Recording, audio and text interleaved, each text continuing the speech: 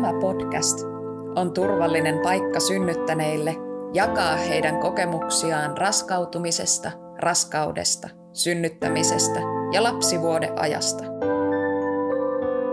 Tervetuloa seuraan. Tämä on Sydänääniä podcast ja minä olen Karoliina Kuvaja.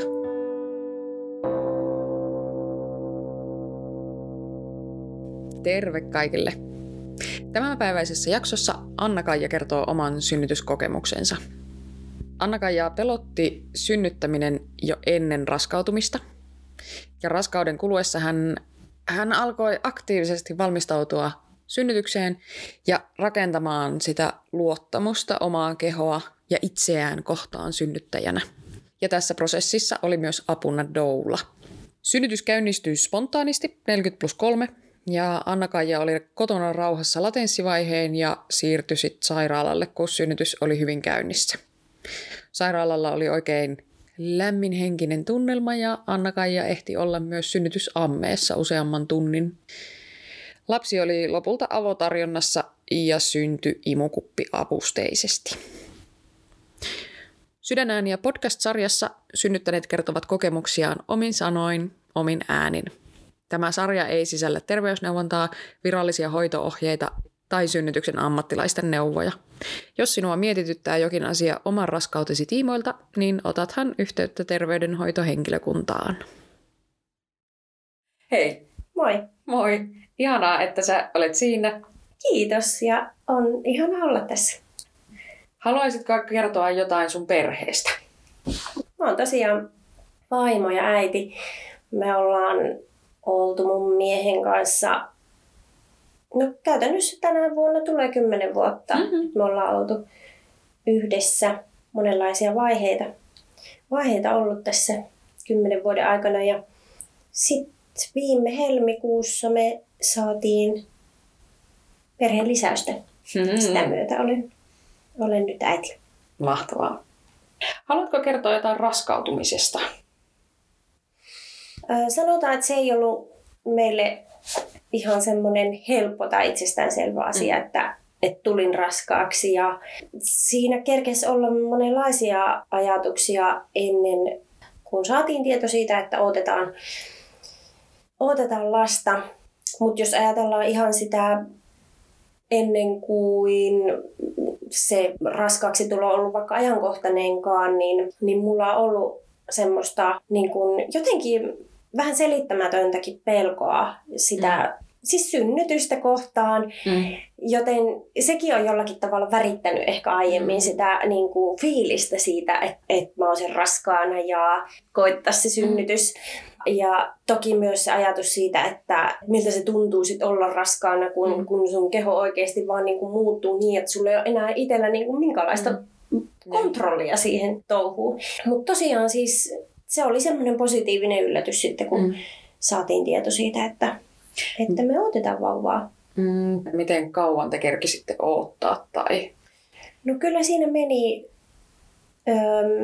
lopulta varmaan semmoinen ehkä vähän vajaa vuosi. Joo. Ja sitten tuli positiivinen testi. Joo. Miltä susta tuntui, kun sä katsoit sitä vajaalta viivaa? Niin, se oli sillä lailla hauska tilanne, kun mä olin lähdössä työmatkalle. Sitä ennen jo kuukaudet oli niin kuin jäänyt pois tai oli myöhässä, mutta koska se ei ollut mulle tavatonta, että vaikka mulla on ollut aika lailla säännöllinen se kierto, mutta sen verran siinä on ollut sitä vaihtelevuutta, että mä en ensin kiinnittänyt siihen sillä huomiota, että tässä on nyt selkeästi jotain outoa. Mun piti sitten majoittua vielä tuolla Helsinki-Vantaalla, kun sitten seuraavana aamulla lähti se lento, niin sitten musta vaan niinku tuntui silloin illalla olin siellä hotellissa, niin jotenkin mä ajattelin, että mun on niinku tehtävä nyt kuitenkin se testi, että nyt tässä on sen verran aikaa kulunut, että niitä kuukausia ei ole tullut ja sitten mä tein sen testin silloin aamuaikana niin siellä hotellissa ja oikeasti mietin, että minkälainen se fiilis oli, niin se ei ollut mitään semmoista niin kuin tavattoman niin kuin voimakasta, vaan siis se oli vähän silleen, että okei, Joo. Nyt tässä tämän niin kuin, testi näyttää täällä. Totta kai se oli semmoinen niin kuin, kupliva tai jännä fiilis, että apua, että nyt tässä niin kuin, todennäköisesti tästä niin kuin, tapahtuu jotain isoa. Mutta se, että kuitenkin kun se asia oli ollut meidän niin kuin, läsnä pidempään ja sitä oli myös odotettu, niin sinällään se ei ollut mikään semmoinen järkytys, vaan semmoinen, että nyt tämä tapahtuu. Niin. Nyt tämä on tässä. Joo. Miten sun raskaus sujuu? No aika hyvin mun mielestä niin kuin kokonaisuutena, että se alkuraskaus varsinkin, niin se, että tietysti kun siinä on semmoisia jännitysmomentteja ja on selvitettäviä asioita ja meillekin tuli eteen asioita, joita sitten tosiaan kartoitettiin, niin tottahan siihen liittyy semmoista, että mekin niin kuin haluttiin sit selkeästi odottaa siinä alkuraskaudessa esimerkiksi sitä, että ennen kuin me kerrotaan siitä kenellekään. Kyllä. Ja että siinä on tietynlaista semmoista epävarmuutta ja myöskin semmoista pelkoa, että toteutuuko tämä varmasti nyt tämä asia.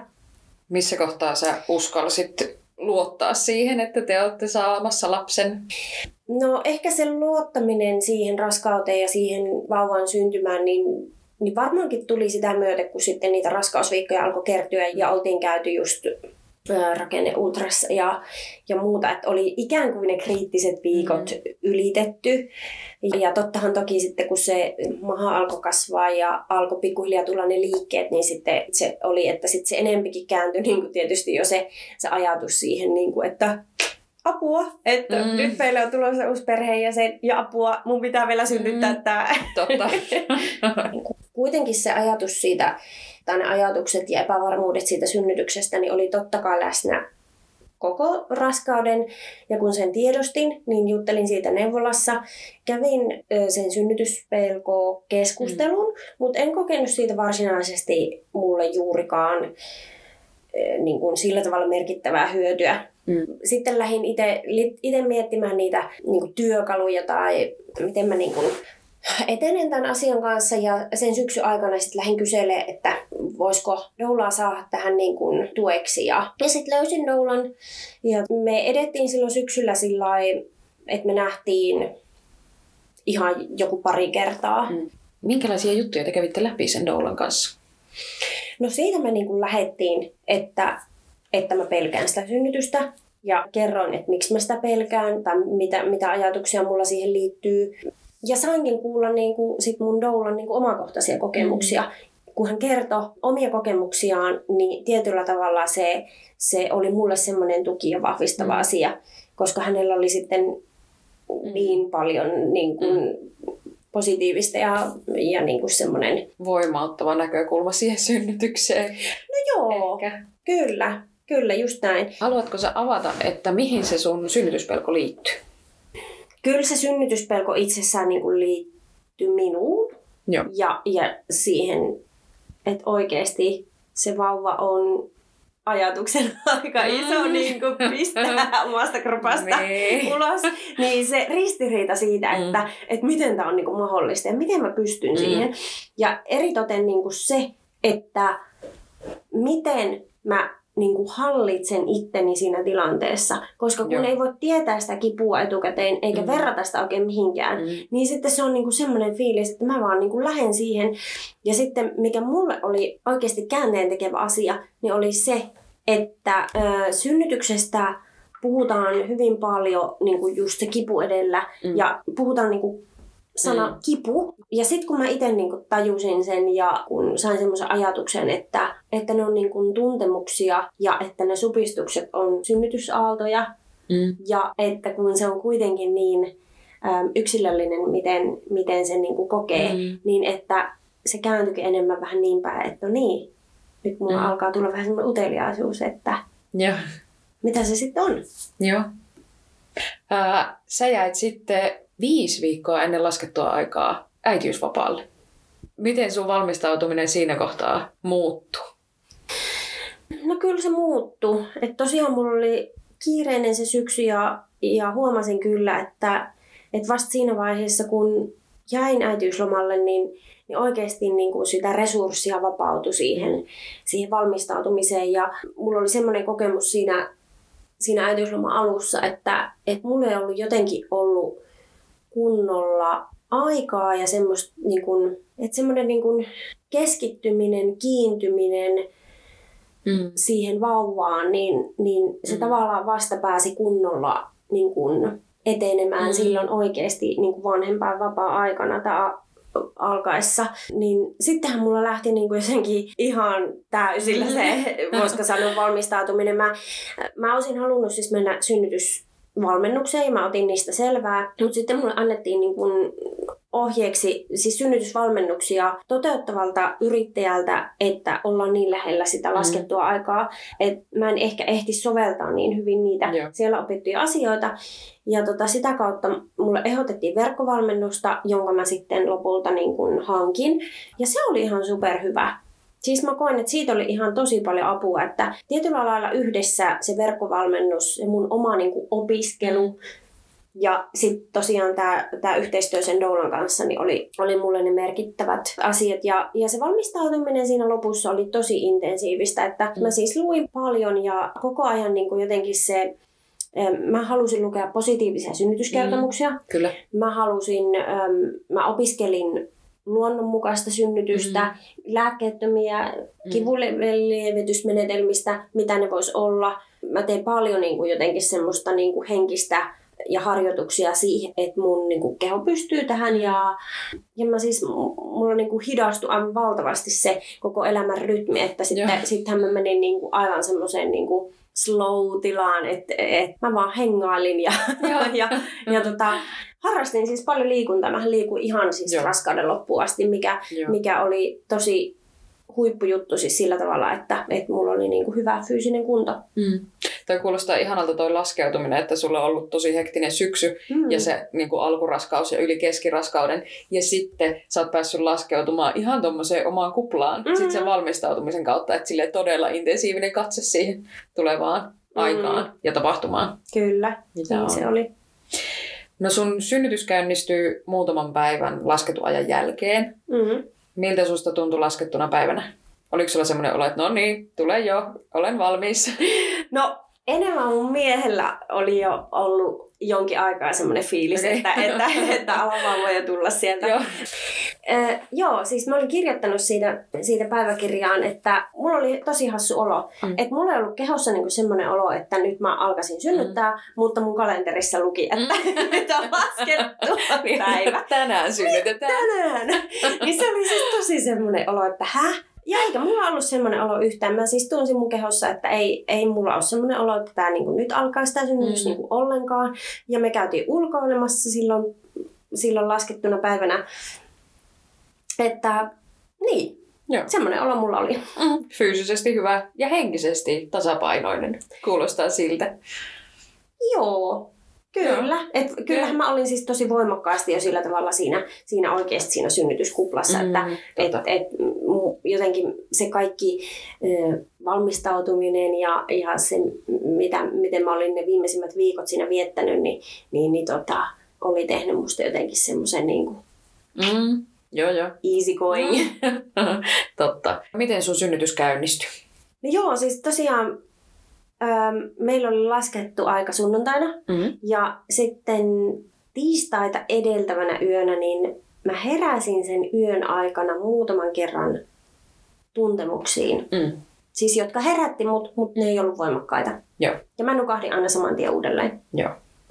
Aamulla kyllä niin kuin tiedostin, että nyt nämä on niin kuin supistuksia, mutta ne ei ollut tosiaan niin kuin siis sillä tavalla voimakkaita. Mutta mulla oli yliaikaisaika tuolla neuvolassa ja mä kävin siellä vielä silloin tiistai-aamuna. Joo.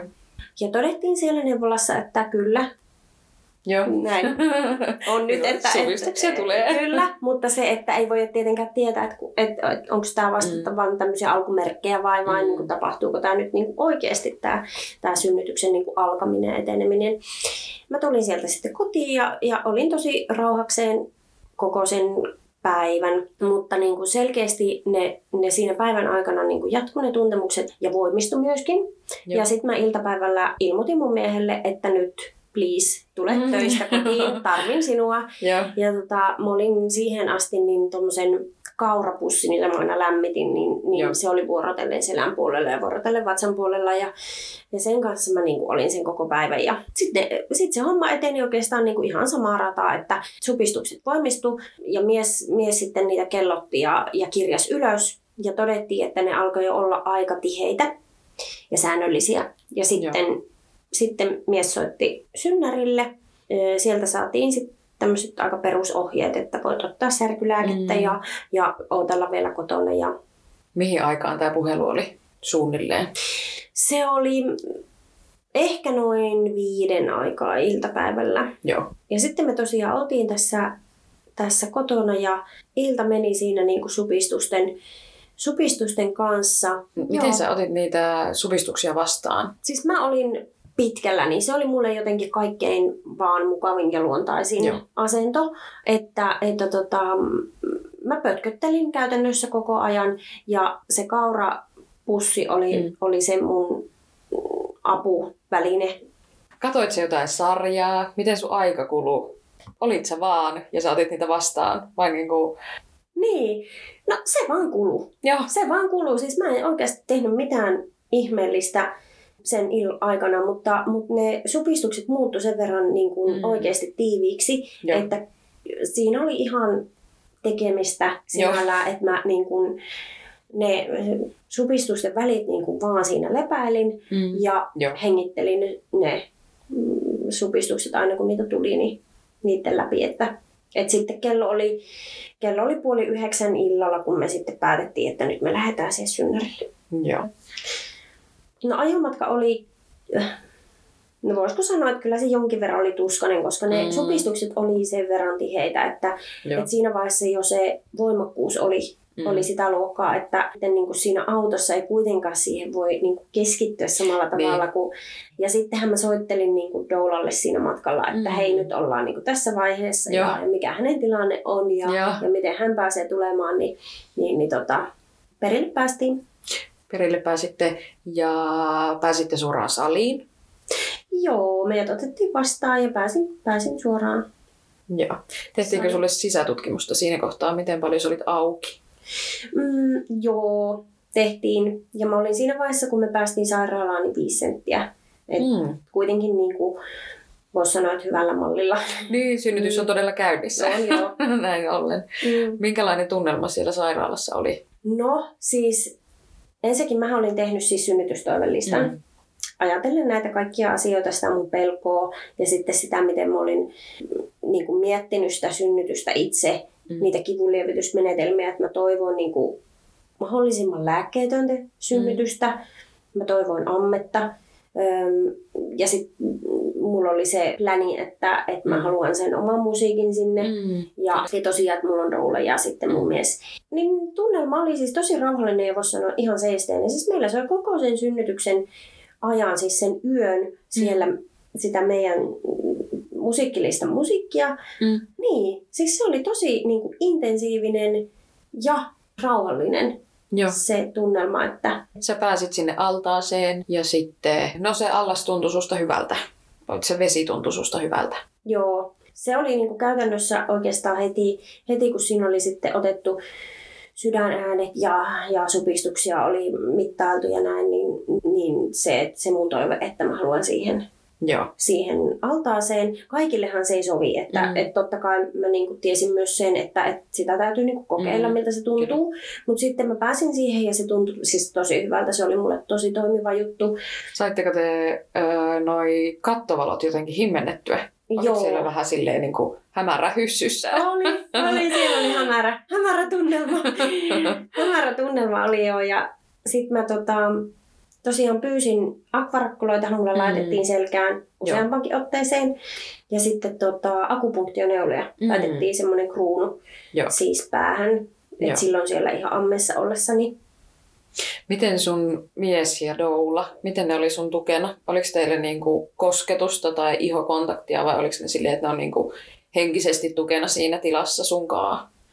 Mikä sulle oli parasta? No siis mä kaipasin sitä kosketusta kyllä ja no välillä silittelyä, mutta sitten siinä vesialtaassa niin sitten myös ihan sitä, että niinku kaadettiin sitä vettä niin kuin selkään ja näin. Mutta siis he oli hyvä tiimi siis sillä tavalla mulle, että he oli aika lailla niin kuin vuorotellen siinä niin kuin mun vieressä. Joo. Tunnistitko sä siinä synnytyksessä sitä semmoista epätoivon hetkeä siinä avautumisessa, mikä yleensä tapahtuu jossain 8 sentin kohdilla, kun alkaa keho valmistautua siihen ponnistusvaiheeseen, että tulisi semmoista oloa, että nyt mä en pysty tähän tai mä en halua synnyttää tai semmoisia niin kuin radikaaleja tunteita? No en tunnistanut, että olisi tullut niin kuin voimakkaan radikaaleja tunteita, että en halua synnyttää, mutta se ponnistusvaihe mua alkoi jännittää. Joo. Se niin kuin nousi selkeästi. Ja se oli varmaan siinä, olisiko se ollut ehkä silloin about, kun olin 8 senttiä suunnilleen auki, niin siinä vaiheessa niin kuin mä kävin jo läpi sitä, että no mites ne lääkkeelliset kivunlievitysmenetelmät, vieläkö mä eihin saa tyyli vaikka epiduraalia. Et se mikä oli niin kuin alun perinkin ollut se semmoinen, johon se mun niin kuin pelko oli liittynyt ja mihin se keskittyi siihen, käytännössä siihen vauvan ulos punnertamiseen, niin siinä tilanteessa se myös niin kuin se jännitys sitten nousi. Että Joo. Mihin lääkkeelliseen kivunlievitykseen sä päädyit? No mä sitten päädyin siihen, että en halua epiduraalia, vaan haluan jonkin helpotuksen tavallaan tähän. Ja sitten me päädyttiin siihen kohdunvallan puudutteeseen. Joo. Se virheellisesti meni myös jalkaan se puudute. Siis mun oikea jalka puutu ihan kokonaan. Se oli pois pelistä, mikä tarkoitti sitä, että mä en päässyt enää ammeeseen. Okei.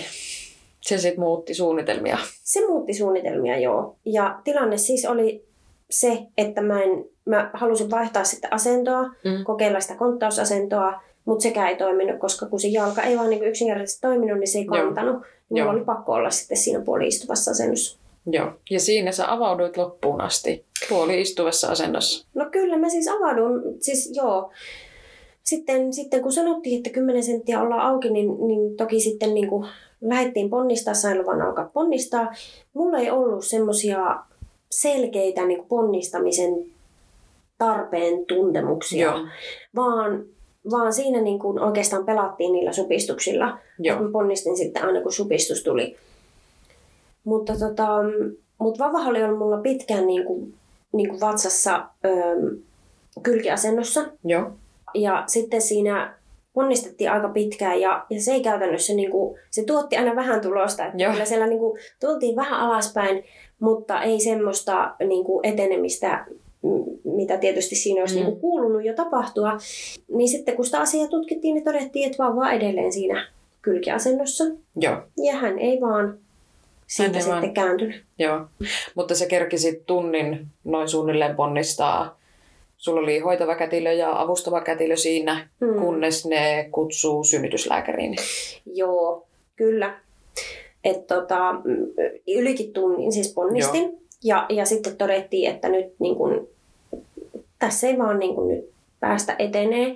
Ja sitten sit tuli naistentautien erikoislääkäri. Joo. Ja sitten lähdettiin ehdottelemaan mulle sitä, että josko sillä imukupilla.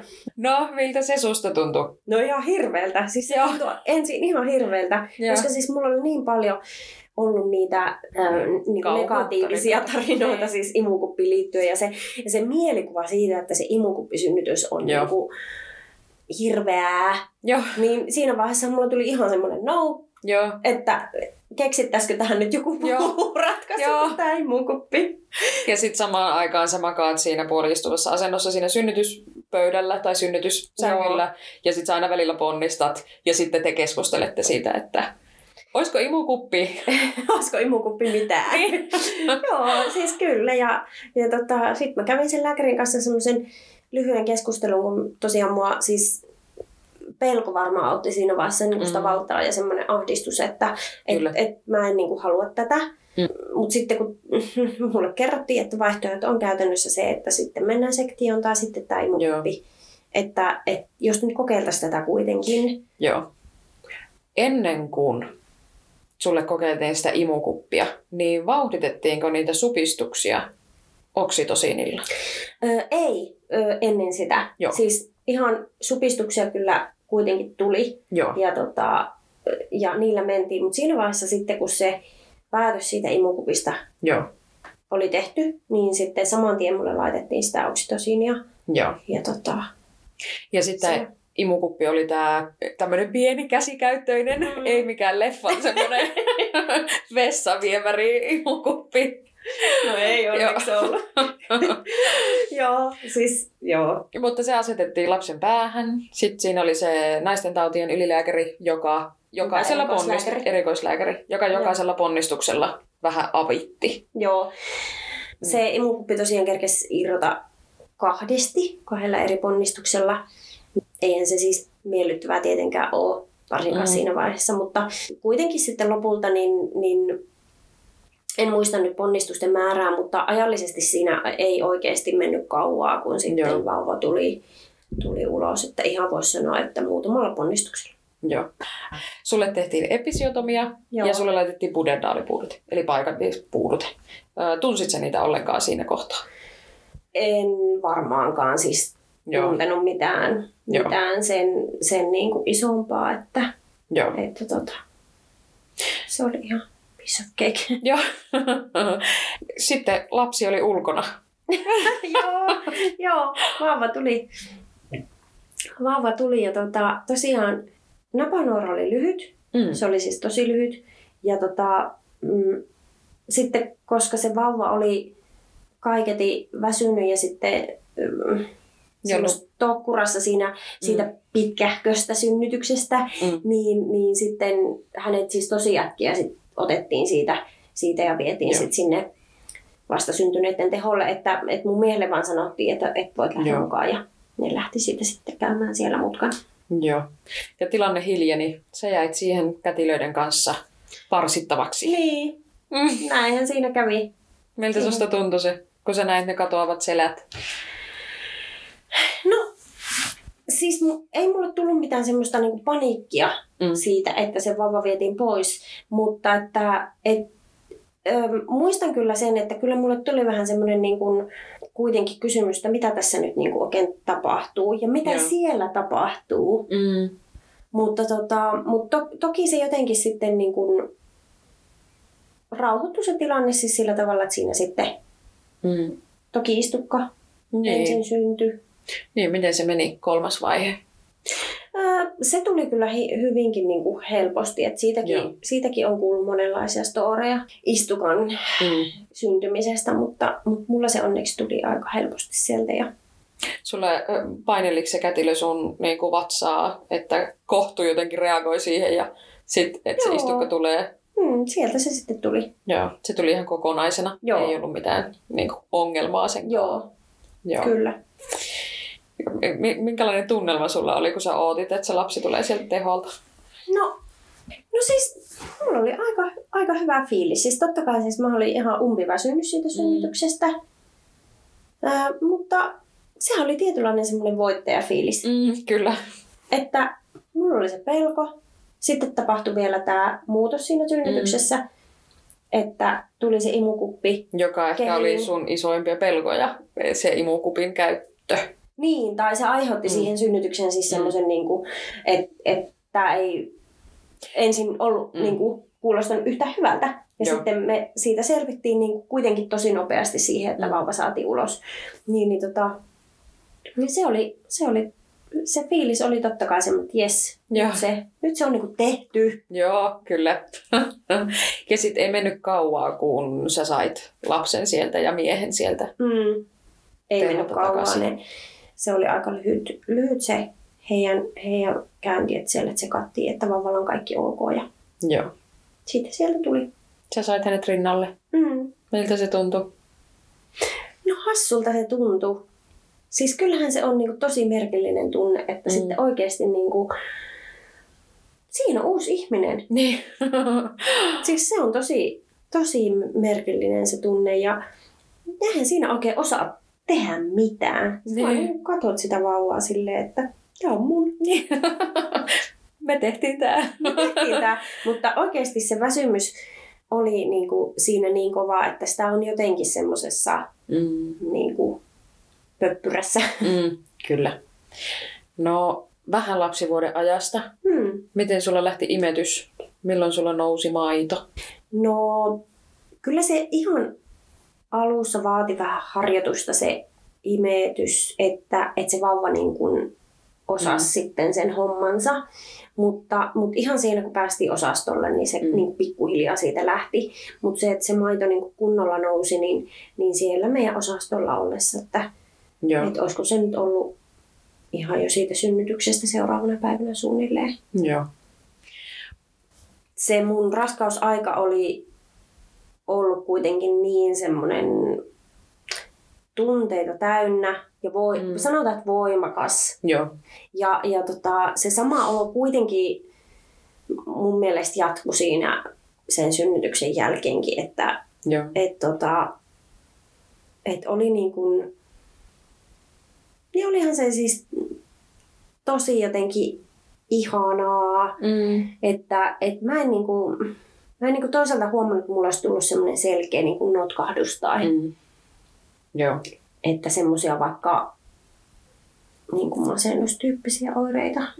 Niin, tai semmoista mielialaherkkyyttä tai jotakin. Niin herkkyyttä kyllä oli. Joo. Mutta että se olisi ollut silloin jotenkin niinku niin semmoinen jotenkin isompi kuoppa, että sit vaan niinku, tunteita virtaa. Se on tosi hyvä juttu. Niin, kyllä. Totta. Miten sä toivoit siitä synnytyksestä? No siis olihan mä alkuun tosi kipeä. Että varsinkin kun me oltiin siellä osastolla, niin ei siellä paljon mieli tehnyt niin turhia reissuja kävellä heti alkuun. Mutta kyllä se niin kuin nopeasti lähti se toipuminen ja se, että mä itse ajattelen, että mä olin liikkunut niin paljon sen raskauden aikana ja olin kuitenkin hyvässä fyysisessä kunnossa, niin varmasti edesautti myös sillä tavalla sitä toipumista, että ehkä enemmän oli se jotenkin väsymys ja semmoinen niin kuin kokonaisvaltainen, niin kuin, kun on antanut niin kaikkeensa, niin sitten jotenkin siitä semmoinen. Joo. Minkä opin sä voisit antaa omasta synnytyksestä jollekin, joka kuuntelee tätä ja valmistautuu omaan synnytykseensä? No sen, minkä minä opin mun valmistautumisessa, oli se, että luottaa siihen kehoonsa ja niihin omiin tuntemuksiin. Se oli mulle vaan niin kuin kaikkien merkityksellisiä asia. Että minussa on kaikki se kyky synnyttää. Ja mä en kuitenkaan voi suunnitella sitä etukäteen, eikä kukaan voi. Et tietyllä lailla siinä on myös osattava päästää irti siitä semmoisesta kontrollista. Mutta se, että luottaa siihen, että asiat menee hyvin. Ja se, että vaikka tosiaan mullakin tapahtui se ikään kuin muutos siinä synnytyksen aikana, että mulla oli toive, että mä voisin synnyttää sinne altaaseen. Kyllä. Ja sitten se päätyi siihen imukuppiin. Mutta silti mulla on kokonaisuutena tosi positiivinen kuva siitä mun synnytyksestä. Joo. Joo, toi on kyllä tosi hyvä. Että sä olit myös itse valmis niihin muutoksiin, että sulla ei ole jäänyt se niin kuin kalvamaan. Kyllä. Kiitos, että jaoit. Kiitos. Tämä oli ihana kokemus. Kiitos, että kuuntelit tämänpäiväisen jakson. Jos pidit kuulemastasi, löydät meidät Instagramista ja Facebookista nimellä Sydänääniä podcast. Nettisivut löytyvät osoitteesta sydänaaniapodcast.com. Minä olen Karoliina Kuvaja ja sinä kuuntelit Sydänääniä. Kiitos vielä ja ensi viikkoon.